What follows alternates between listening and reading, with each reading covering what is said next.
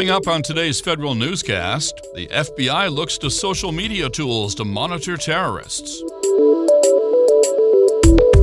The FCC offers new rules aiming to stop caller ID spoofing. And a whistleblower wins $1 million in a false claim suit. These stories and more in today's Federal Newscast.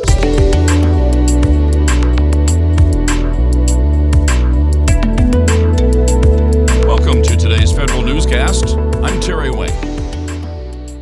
The Federal Bureau of Investigation is looking to use social media tools to help it monitor possible domestic threats. It has issued a request for proposal from vendors to give it access to lawfully collected information from social media subscription services. The FBI says having early detection capabilities will help it mitigate the magnitude of any harm caused by those threats. The Federal Communications Commission has issued new rules banning malicious caller ID spoofing of text messages and foreign-placed calls. In 2018 alone, the FCC received more than 52,000 consumer complaints about caller ID spoofing, where scammers make their phone number appear to match the organization they're pretending to represent. Congress passed a law last year to ban caller ID spoofing and added text messaging to the mix. The FCC's new rules provide context to the law. The Inspector General at the Department of Veterans Affairs sees good progress with VA's 3 crisis line call centers. The IG says the crisis line has improved with a new governance structure, permanent leadership, and more thorough training.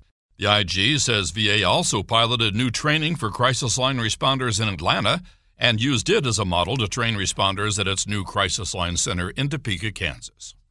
Defense Secretary Mark Esper has launched his own review of DoD's multi-billion-dollar JEDI cloud contract.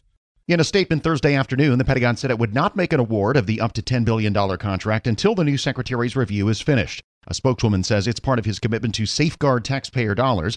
It's not yet clear how long the examination will take or whether it will affect the acquisition schedule at all. Defense officials have already said they don't intend to award the contract until late August. Amazon and Microsoft are the 2 remaining contenders. Jared Serbu, Federal News Network. Representative Elijah Cummings and Congressman Ted Yoho have introduced a Safeguarding Student Veterans Act to protect veterans using the post-9/11 GI Bill. The bipartisan legislation aims to provide better coordination between the Departments of Education and Veterans Affairs to ensure that student veterans aren't blindsided by an unexpected school closure. The Office of Personnel Management has set its priorities for the Federal Employee Health Benefits Program ahead of the 2020 open season. It encouraged health insurance carriers to continue to keep premium increases low or minimal. OPM also urged insurance carriers to expand mental health provider networks and promote evidence-based pain management practices over opioid use. The 2020 open season will begin later this fall.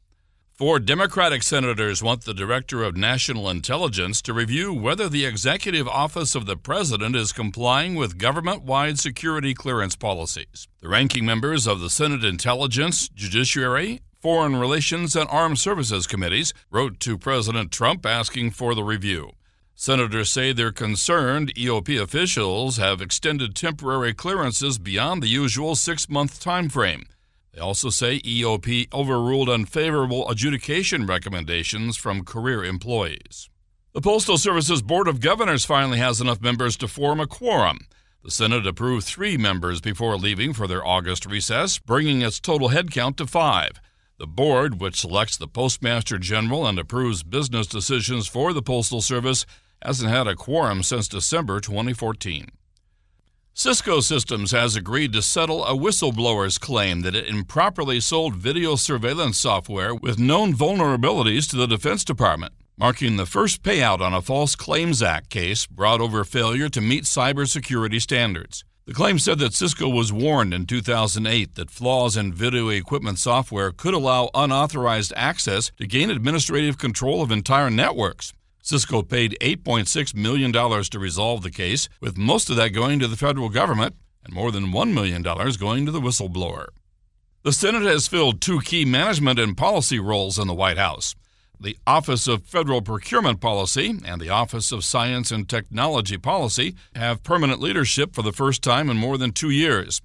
Michael Wooten fills the OFPP administrator role. Michael Kratsios is now the Federal Chief Technology Officer and Associate Director of OSTP. The CIO shuffle continues at two other agencies. The Commerce Department's moving to its second acting chief information officer in 7 months. Andre Mendez, the CIO of the International Trade Administration, will take over as acting CIO when Murphy leaves on August 16th. Meanwhile, over at the Energy Department, Rocky Campione replaced Max Everett as CIO in July. I'm Jason. You can find more information about these stories at federalnewsnetwork.com. Search Federal Newscast.